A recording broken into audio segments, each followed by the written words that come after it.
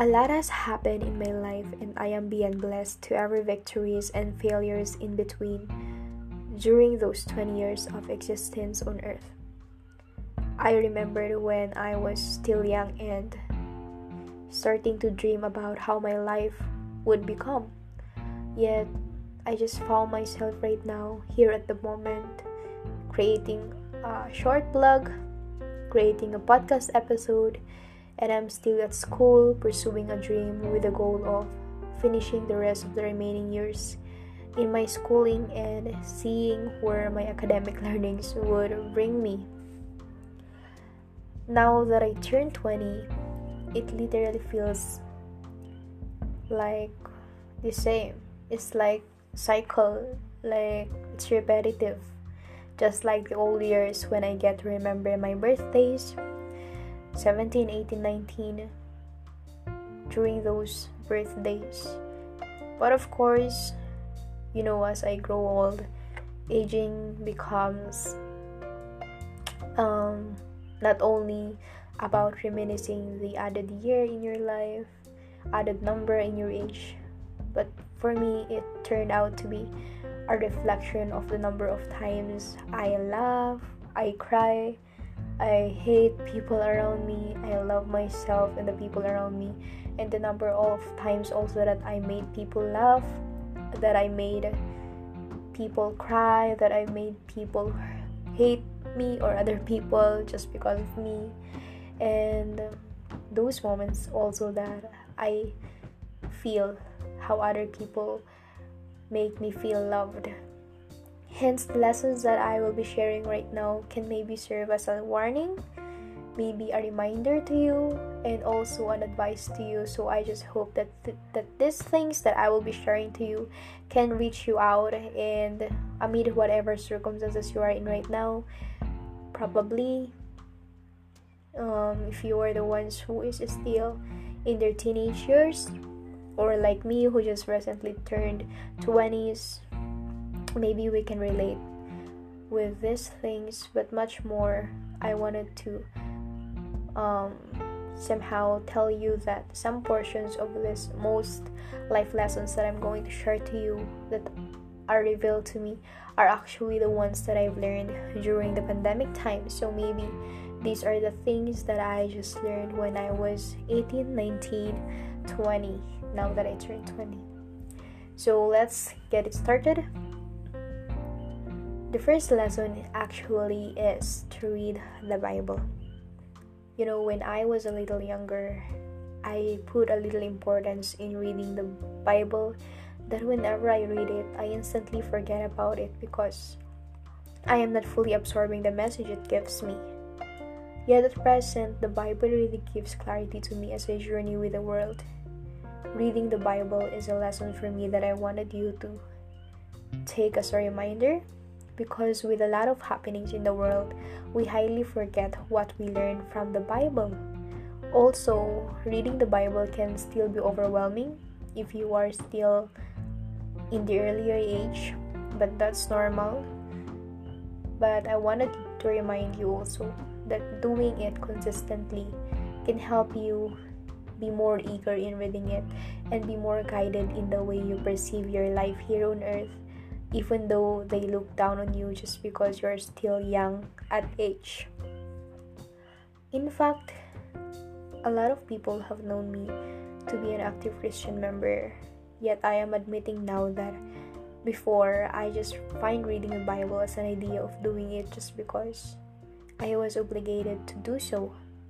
But now that I slowly entered the adulting phase, the verses in the Bible gave greater relevance and impact to my life. And so, I highly appreciate the messages even more. You will deeply learn why teenage issues happened before or until now, just like you get to learn why failed relationships happen, why broken commitments happen, and many more. And it will help you also understand that those things happen because they are just part of the preparation stage for you to become more firm on your connection with God. And reading the Bible is helpful to me because it serves also as my best friend. Of course, I am grateful with a lot of amazing friends I had on earth, but the Bible is a friend that made me feel like I'm having a friend from a different world. The Bible gives me a different level of comfort, warning also, and advice that I highly needed when I am at my darkest hour or whenever I look down to my abilities. So to you who's listening this, especially when you're feeling alone or you have trust issues or you felt betrayed by your friends or the people around you, I highly encourage you to read your Bible, especially if you are the person also who really has a big problem really with trust issues with anyone else, because the Bible will not really fail you, for the words in it are so powerful that it can be a healer to your wounds. The second lesson is to give time for self-reflection. Self-reflection for me is one of the beautiful things that ever revealed to me, especially when the pandemic hits. Before, reflecting to my experiences is not a thing for me because I am always highly swayed by my personal beliefs and feelings. Also, I am the person to just let things happen to me without having analysis to the learnings it brought to my life. Another is I just go with the flow to what's been happening around, that I don't find time to slow down and see if what's happening is good or bad. And I felt that I was enjoying the noise of the outside world. And so when reflecting is introduced to me even more, it really helped me to practice quietude and to appreciate humility. Before, I was really a person who easily holds grudges against someone else whenever they hurt me or they criticize me badly, that I become blinded also of my own fault. I instantly blame others and don't want to correct myself. Yet self-reflection introduced me to understanding the situation and learning from it, whether how bad it really hit me. Moreover, self-reflection opened doors to better things, just like what happened to me at the moment. That my reflections opened the door of an opportunity for me to create a platform like this and share to you whatever it is that I've reflected upon. And self-reflection also is a form of a me time, or a time to rest your mind and your body and be united with your soul. Now, the third lesson is to let go of the things that you cannot control. This is super cliche that sometimes it falls under easier said than done, but this lesson has also stabled my mindset, my heart set, and my soul set as well. We know that as a teenage, or as we face teenage life, it is full of remarkable issues, because especially within female circles, like there are so many issues of betrayal within trusted friends, failed relationships, and other things that cause us pain that we still wanted to settle because we greatly value those relationships, or we think about how we invest into it. However, unfortunately, and sadly saying, there are also things that cannot go our way or to what we wanted, and this is a warning already that these things are not in our control already. And if they still dislike you, even though you do what you knew to make better the situation, then it just means that this people is already out of your control. Should you then put more time to things that is near your reach? A great example to picture this out maybe is you cannot force someone to love you or like you if they don't really feel that way. It's better to divert your attention to things that you can control, because it saves a lot of energy and effort. Most of all, as what they say, there's literally no use of stressing about things you cannot control. Whereas if you won't let go of that thing, you are taking something that God should be the ones to control. So be very mindful also of this reminder. Don't steal something that God is already controlling for you.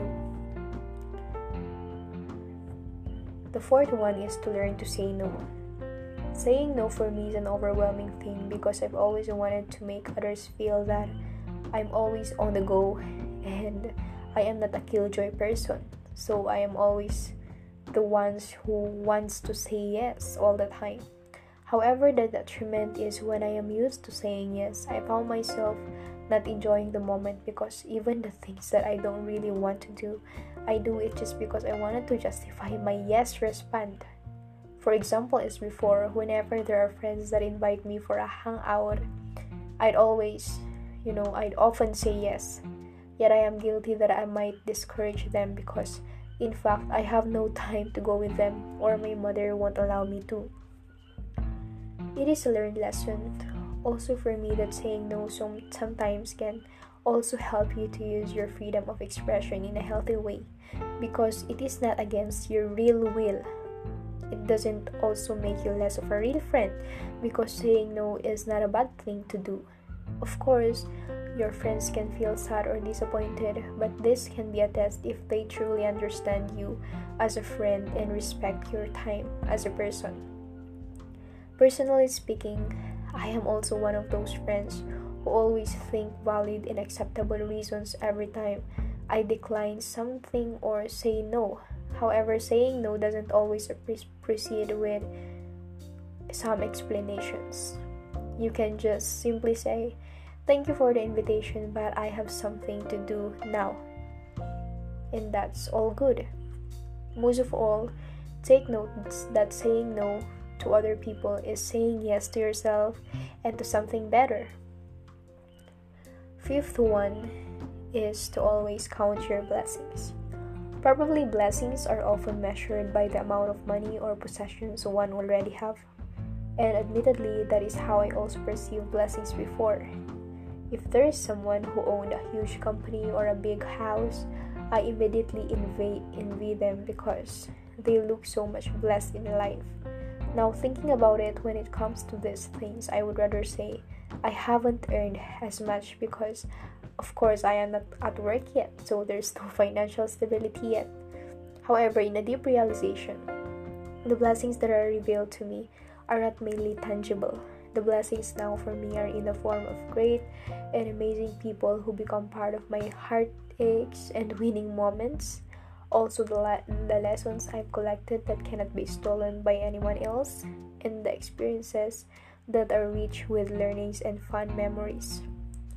Counting the blessings then is also counting the good things that ever happen in life because this all comes from God.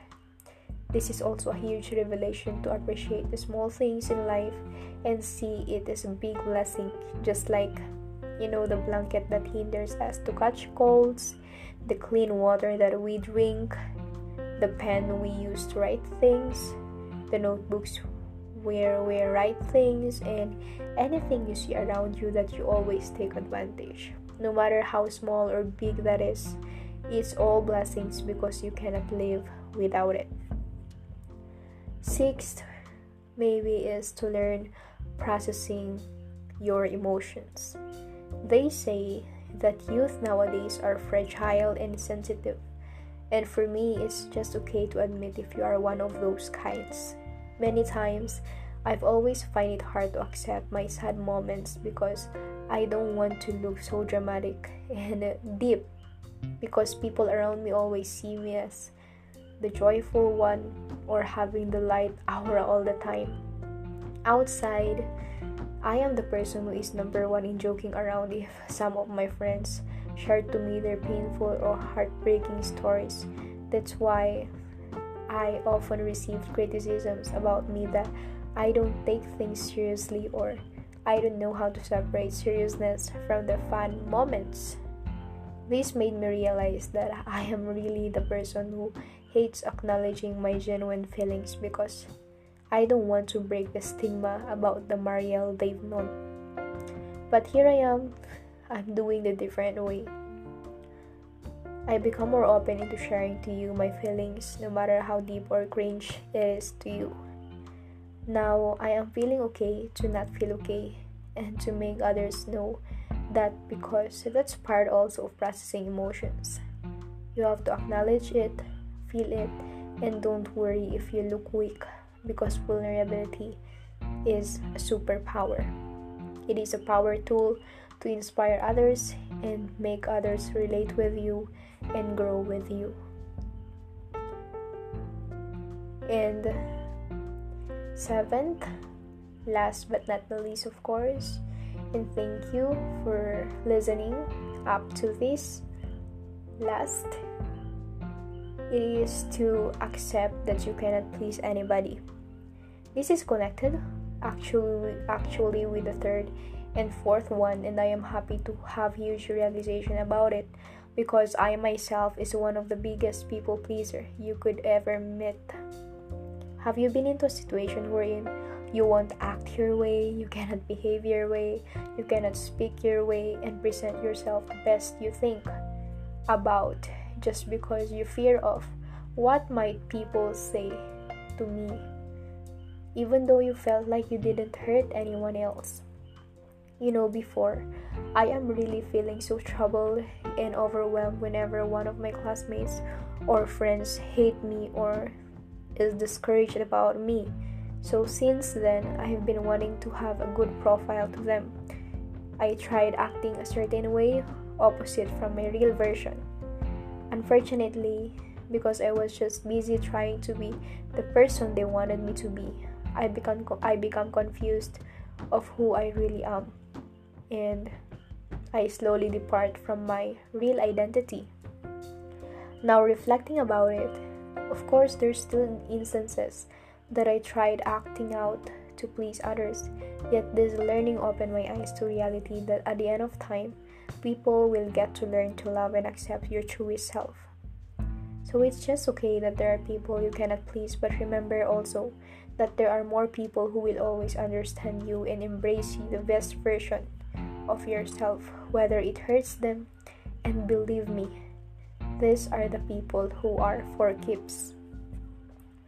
With all that's being said, I just hope that you're able to learn more about me and my journey in those 20 years.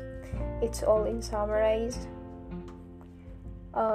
Teenage life or any certain age, it doesn't matter what ages you are, because I believe that there is a different journey from each and every one of us. But I do hope and pray that you collect lessons from this short devotion about my life. And now, I am grateful to really have reached 20 years of age and even put justice into Ramlee Tries Blogging at 20. So to those who haven't yet, you can read it, the blog post there. You can search it via Google, and also it is searched through marielblogspot.com. Also, I had fun really knowing that there are really hundreds of readers and listeners also in this platform. So I was just very grateful. But today, I am happy to start my 20s life with all of you. So let's keep in touch virtually. Until then, see you next episode.